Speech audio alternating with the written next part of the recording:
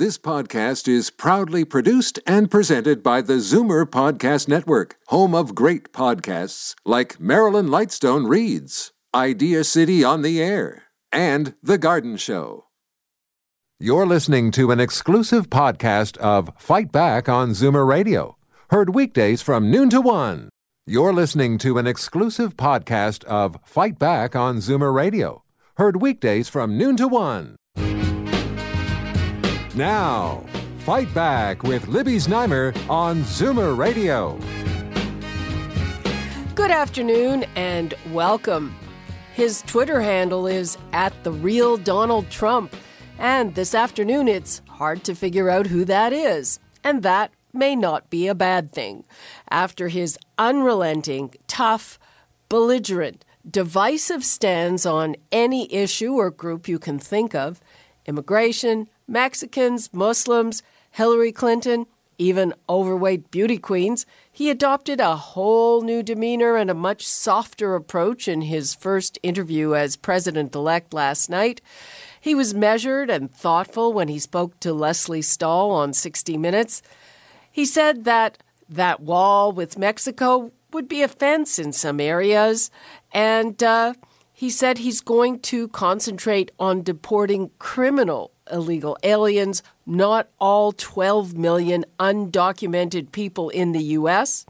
He's going to keep the most popular provisions of Obamacare, the law that makes it illegal to cut someone off of insurance because of a pre-existing condition, and he'll allow kids to remain on their parents' plans until the age of 26.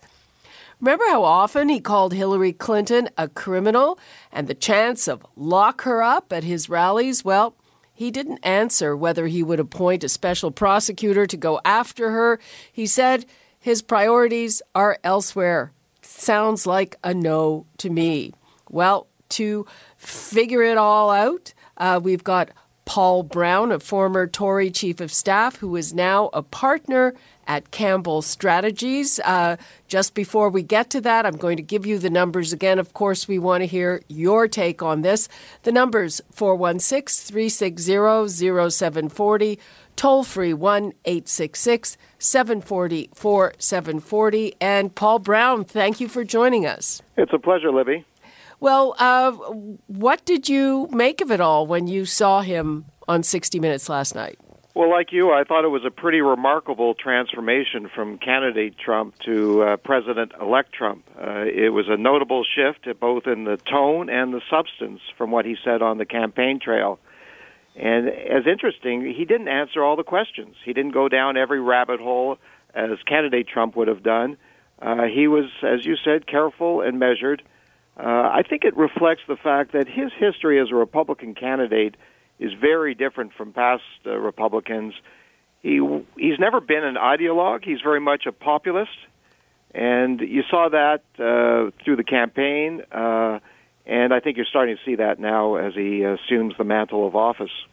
Well, he has made great hay of the fact that he's not a politician. But it seems political to me that basically he says whatever. I mean, he's brilliant at figuring out what's necessary to be said to get him to the next thing. But he said what's necessary to get him elected, and now he's saying what's necessary again. What is the real, authentic Donald Trump? Well, that's going to unveil itself in a number of ways over the coming days and weeks as he makes choices. You have to look closely at who he chooses to put around him in the White House, and really closely at the cabinet ministers he appoints, because as you know, in the United States, they're all appointed, not elected. And that'll tell the initial tale of where he's going to be taking America in the coming years. Look at the appointments, both personnel in the White House and in the cabinet offices. Okay, well, let's look at some of the appointments he's made so far. I mean, at first it looked like Chris Christie, governor of New Jersey, was going to be the chief of staff, and he was replaced by Reince Priebus, who is a much more moderate kind of a guy. Vice President Pence. Sorry? Yes, sorry. And that tells a lot, Libby, that he moved Pence, who's an experienced hand in Congress, a former governor from a Midwestern state. That's a significant sign to, I think, to people around the world and also to his Republican base that he's going to be going with more experienced. And he said this throughout the campaign trail. If you listen closely through some of the more extraordinary rhetoric he used, he always said he wanted to bring in experienced people to manage the affairs of state. And the appointment of Vice President Pence, Vice President-elect Pence, to chair the transition is significant. And also the choice as his chief of staff, Mr. Priebus, that's also significant because he's been a long-time Republican stalwart. Right. So what message would that send to his base, the people who got him there? Well, his base is a mixture, and that's going to be the challenge. He was a populist, and so there's that element in the Republican Party that they let in, this sort of Tea Party contingent, and they're very different than the traditional Republican base. But I think generally what he's saying, I'm going to govern responsibly, and I'm going to try my best, as best he can, to respect your wishes. But we shouldn't fool ourselves. He's got to, he had some pretty fiery rhetoric on the campaign trail that we all know and heard in Canada, and some of it was quite disturbing. Oh, and so he's going to have to prove, to me it's always, I listen to what people say, and you look at what they do. Well, the other appointment, of course, is Steve Bannon, who he trusts, apparently. He's chief strategist. This is a guy from the so-called alt-right website, Breitbart News. He's been labeled as an anti-Semite. He's been labeled as a lot of things. What do you make of that? That appointment's very troubling. And I think we should all be troubled by that appointment. I get that he wants to send a message to sort of that part of the Republican Party that likes that kind of messaging, but that's a troubling appointment. My experience up here in Canada working on campaigns for the past 40 years is that the people who actually run the campaigns and are good at that kind of stuff are often not very good in the managing of government. And there's often a big shift between election campaign strategy and management and then running a government. And I think you're going to see that over the next few months in the United States because campaign people aren't often good government people. So, what do you think? Chief strategist, that could, mean anything. Yeah, they say that he's going to have direct access to the president, not have to go through his chief of staff. But, my experience working in governments at all three levels in Canada, what starts happening, structure comes in place. And his ability to do stuff on his own will be limited. And I think you're going to see a change over the coming months. And I think we should expect it. And we've seen it before in other governments. The campaign-type people usually can't deal with the responsibilities or the accountability of running a government, especially the American government. What about Christie? Has he been totally shoved aside? I don't think so. You sort of know that there's kind of a relationship between those two, and Christie is certainly a capable politician, but because of the recent convictions of his former staffers in Bridgegate, that's going to be a problem for him to play any big role. I mean, how can a guy like that, who's has had that kind of problem, go in as for example, as an attorney general or any kind of law enforcement role? Speaking of convictions, Trump has a pending case for fraud to do with Trump University, and he said he wants it postponed till after he takes office. Like, what is that? That's trying to avoid responsibility and accountability, and good luck for that. This guy's got a lot of history in business, and when you're in business, you're going to have to be accountable for your decisions. But he's now the president-elect of the United States. I think he's going to be given some room by Americans a little bit, and certainly by other world leaders who are going to have to deal with him and his administration over the next 4 years. his past life, and I'm sure there'll be more coming out. You got to almost expect that with a guy as colorful and as many involvements as him.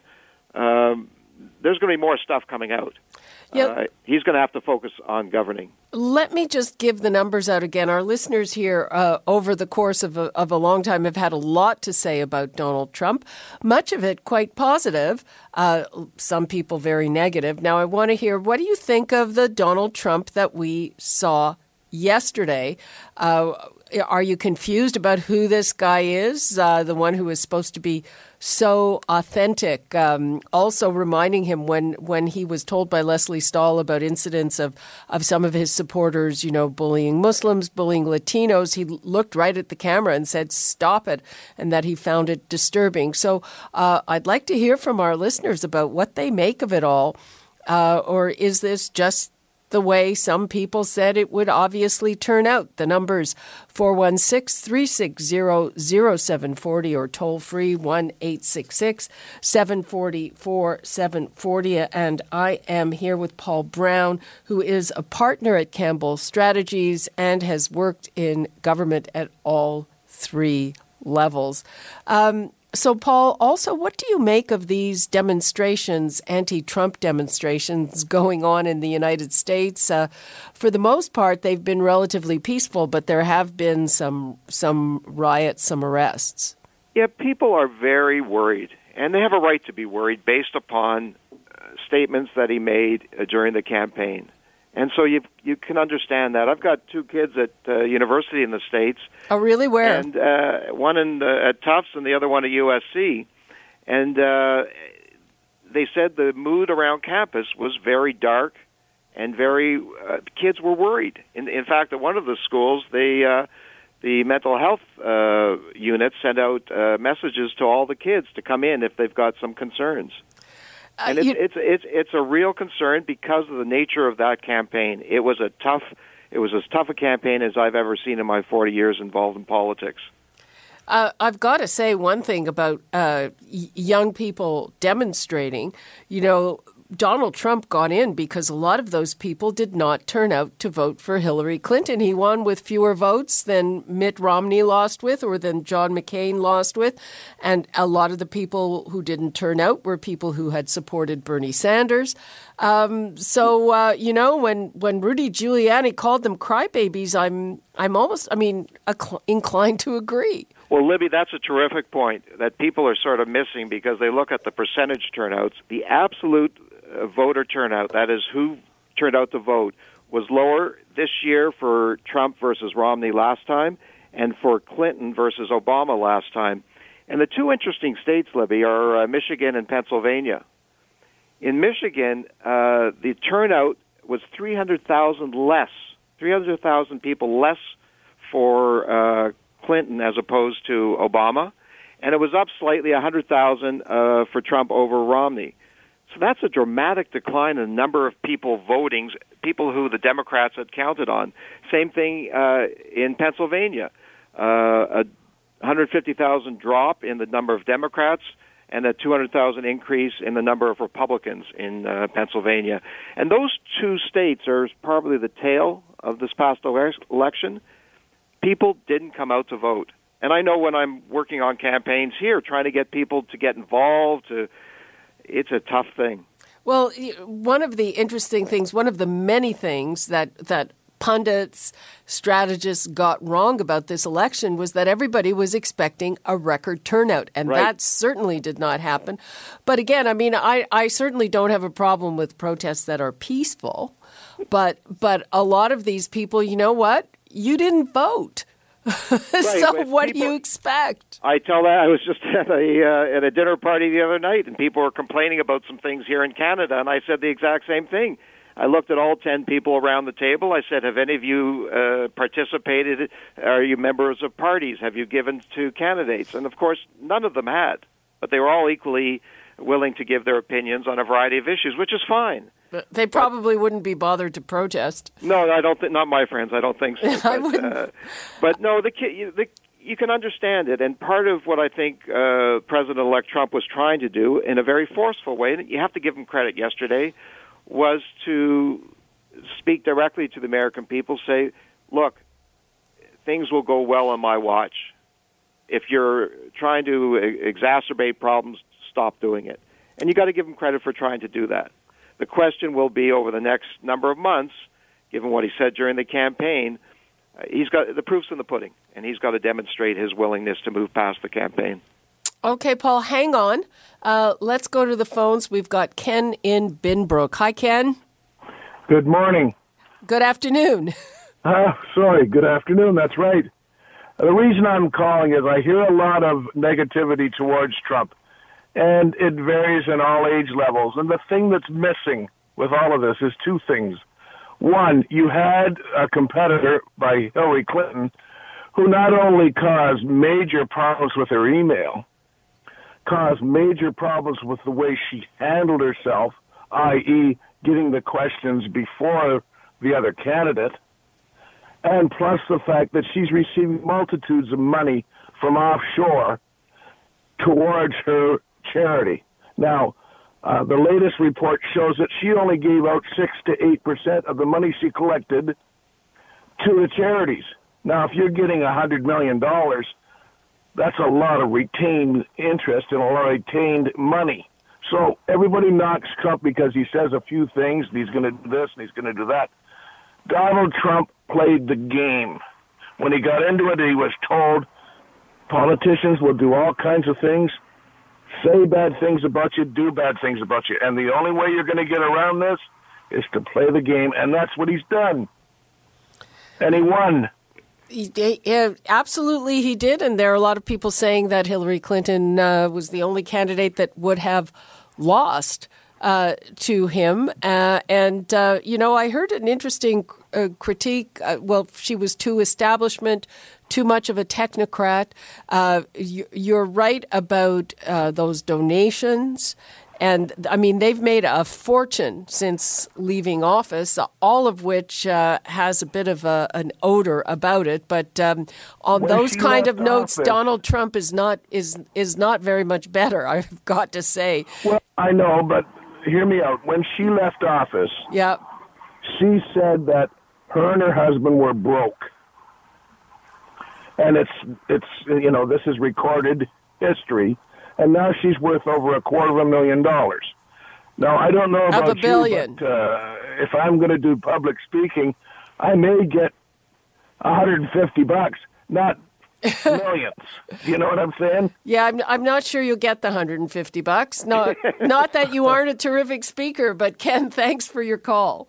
You're welcome. Okay. Well, Libby, on that note, there was a terrific article in the New York Times on Sunday by Frank Bruni sort of analyzing what happened. And one of the things he pointed out was a kind of smugness and a sanctimony in the entire Clinton operation.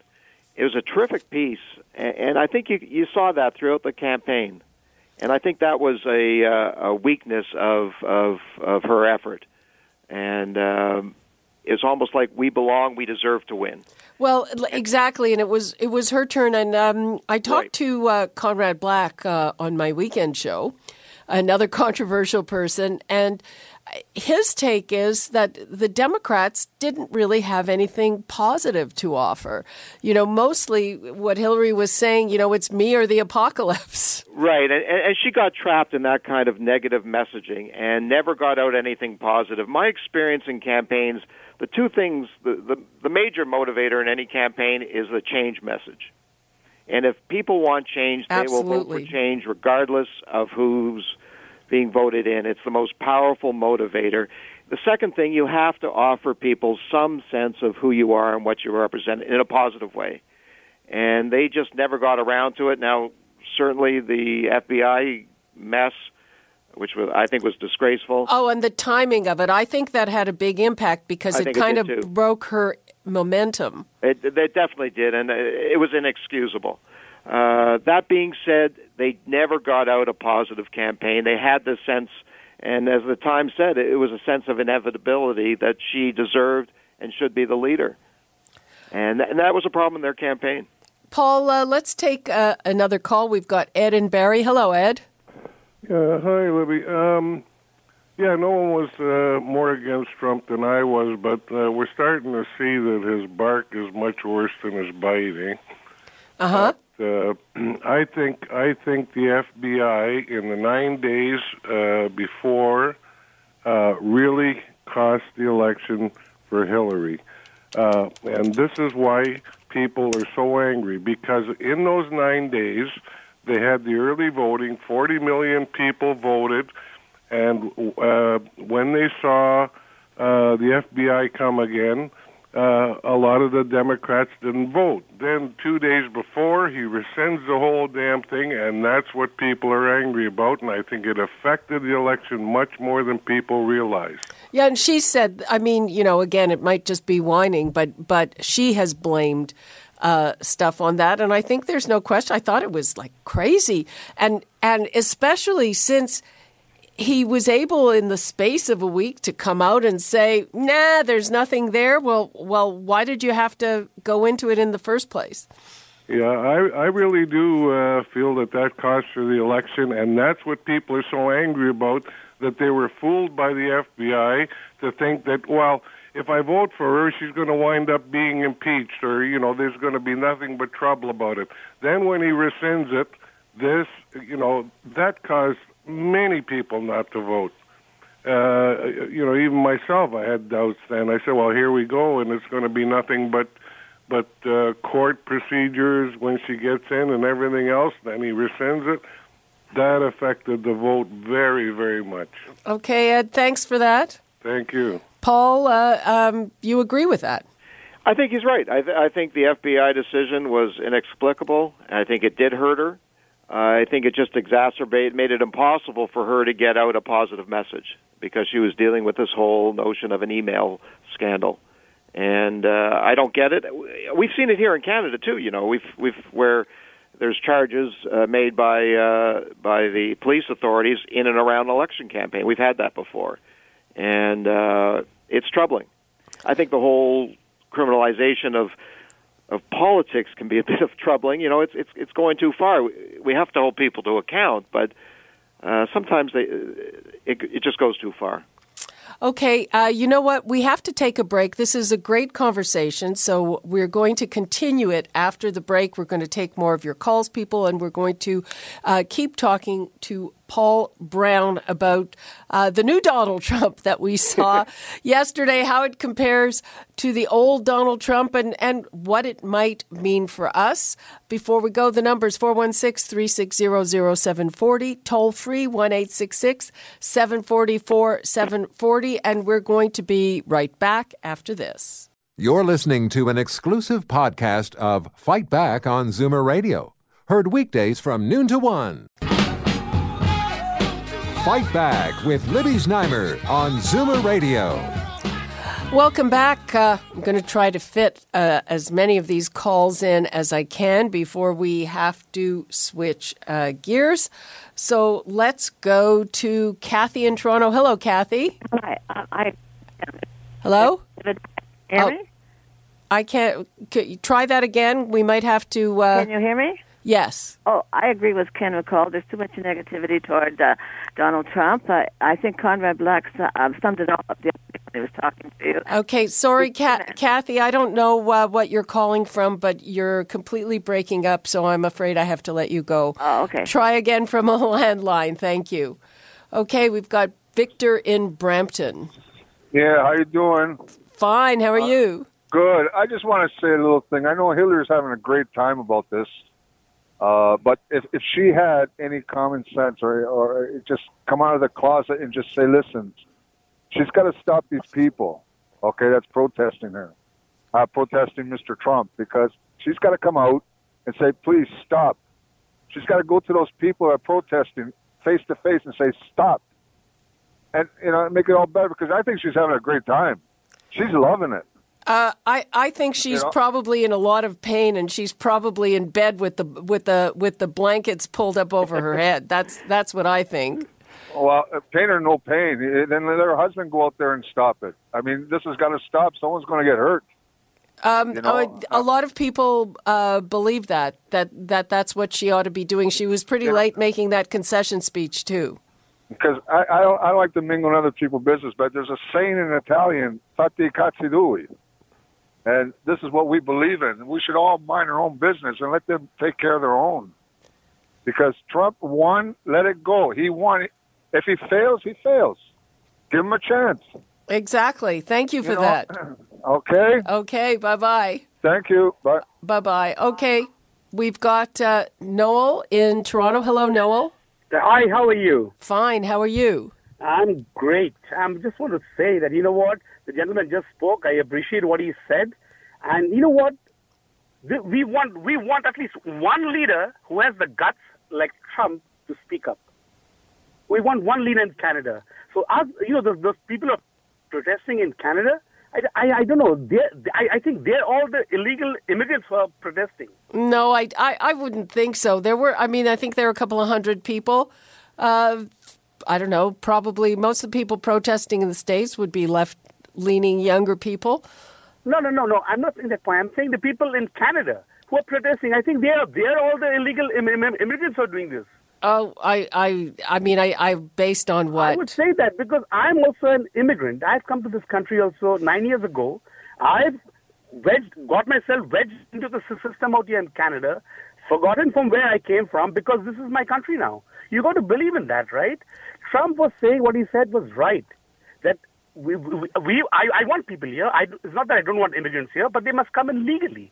Come in legally. Don't come in by the back door, right? Yeah, well, we certainly don't have the number of illegal immigrants that the States does. Noel, thanks for your call. Hello? Hello, yes? Yeah, I was also wanting to say about the earlier gentleman said about that nothing happens here in Canada. What about the Wynne government? How did she come into power with all that scandal? But still she was voted into power. Oh, well, you know what? That's something we talk about often here. She came into power because people voted for her. Yeah, so people voted for the wrong people out here, right? Well, vote for the right person. Well, yeah. Well, I mean, okay, that's a subject for another day. Noel, thank you. No, because they're wanting the immigrant vote. That's why this country is relying on the immigrant vote. Okay, Noel, thanks for your call. Bye-bye. Bye-bye. Okay, we have an American caller. We've got Jeff in Central Ohio. Hello, Jeff. Hey, how are you doing? Fine. How are you? I was a local Republican chairman for almost 30 years, and you learn to watch people and kind of know what people are doing. And I could see the shift towards Trump early on. It seemed like, at least in Ohio, I definitely could tell Ohio for the most part was for Trump. But we've seen political shifts in Europe lately. With the European Union and different things. And I think we saw the same thing here early on. I think policy, Obamacare wasn't popular with a lot of people. A lot of people were, for the last 8 years, were unhappy with the way things were going. As far as there's a lot of people still that are looking for jobs. There's not as much work as there. A lot of people have been taken out of work in production, manufacturing. Those jobs haven't come back. I think you're just starting to see the FBI investigation probably had a little to do with it towards the end, and I really don't think the FBI was fair to come out publicly the way they did. Possibly that should have been done a little bit differently. But I don't know if the FBI investigation cost Hillary the election. I think the election was the emails, the pay-to-play politics, everything that started to come together throughout the campaign was never fully addressed. And I think that really played a big role overall in the election as well. Okay. Thank you very much for that. Nice to hear from somebody who is actually living there and is actually very directly affected by this. Appreciate that. Thank you. Okay. Now, Paul, we're going to have to switch gears because we have other guests waiting. So, Paul, what would you like to leave us with? I think the proof's in the pudding. We're going to have to watch closely. For Canadians, it's important. Our trade relationship is with the United States is huge, and I think we're going to have to see how he performs and look at the choices he makes, look at the policy choices he makes, because it's important for Canada, it's important for the world. And we'll all be watching closely, I'm sure. You're listening to an exclusive podcast of Fight Back on Zoomer Radio. Heard weekdays from noon to 1. You're listening to an exclusive podcast of Fight Back on Zoomer Radio, heard weekdays from noon to 1. You're listening to an exclusive podcast of Fight Back on Zoomer Radio, heard weekdays from noon to 1. You're listening to an exclusive podcast of Fight Back on Zoomer Radio, heard weekdays from noon to 1. This podcast is proudly produced and presented by the Zoomer Podcast Network, home of great podcasts like Marilyn Lightstone Reads, Idea City on the Air, and The Garden Show.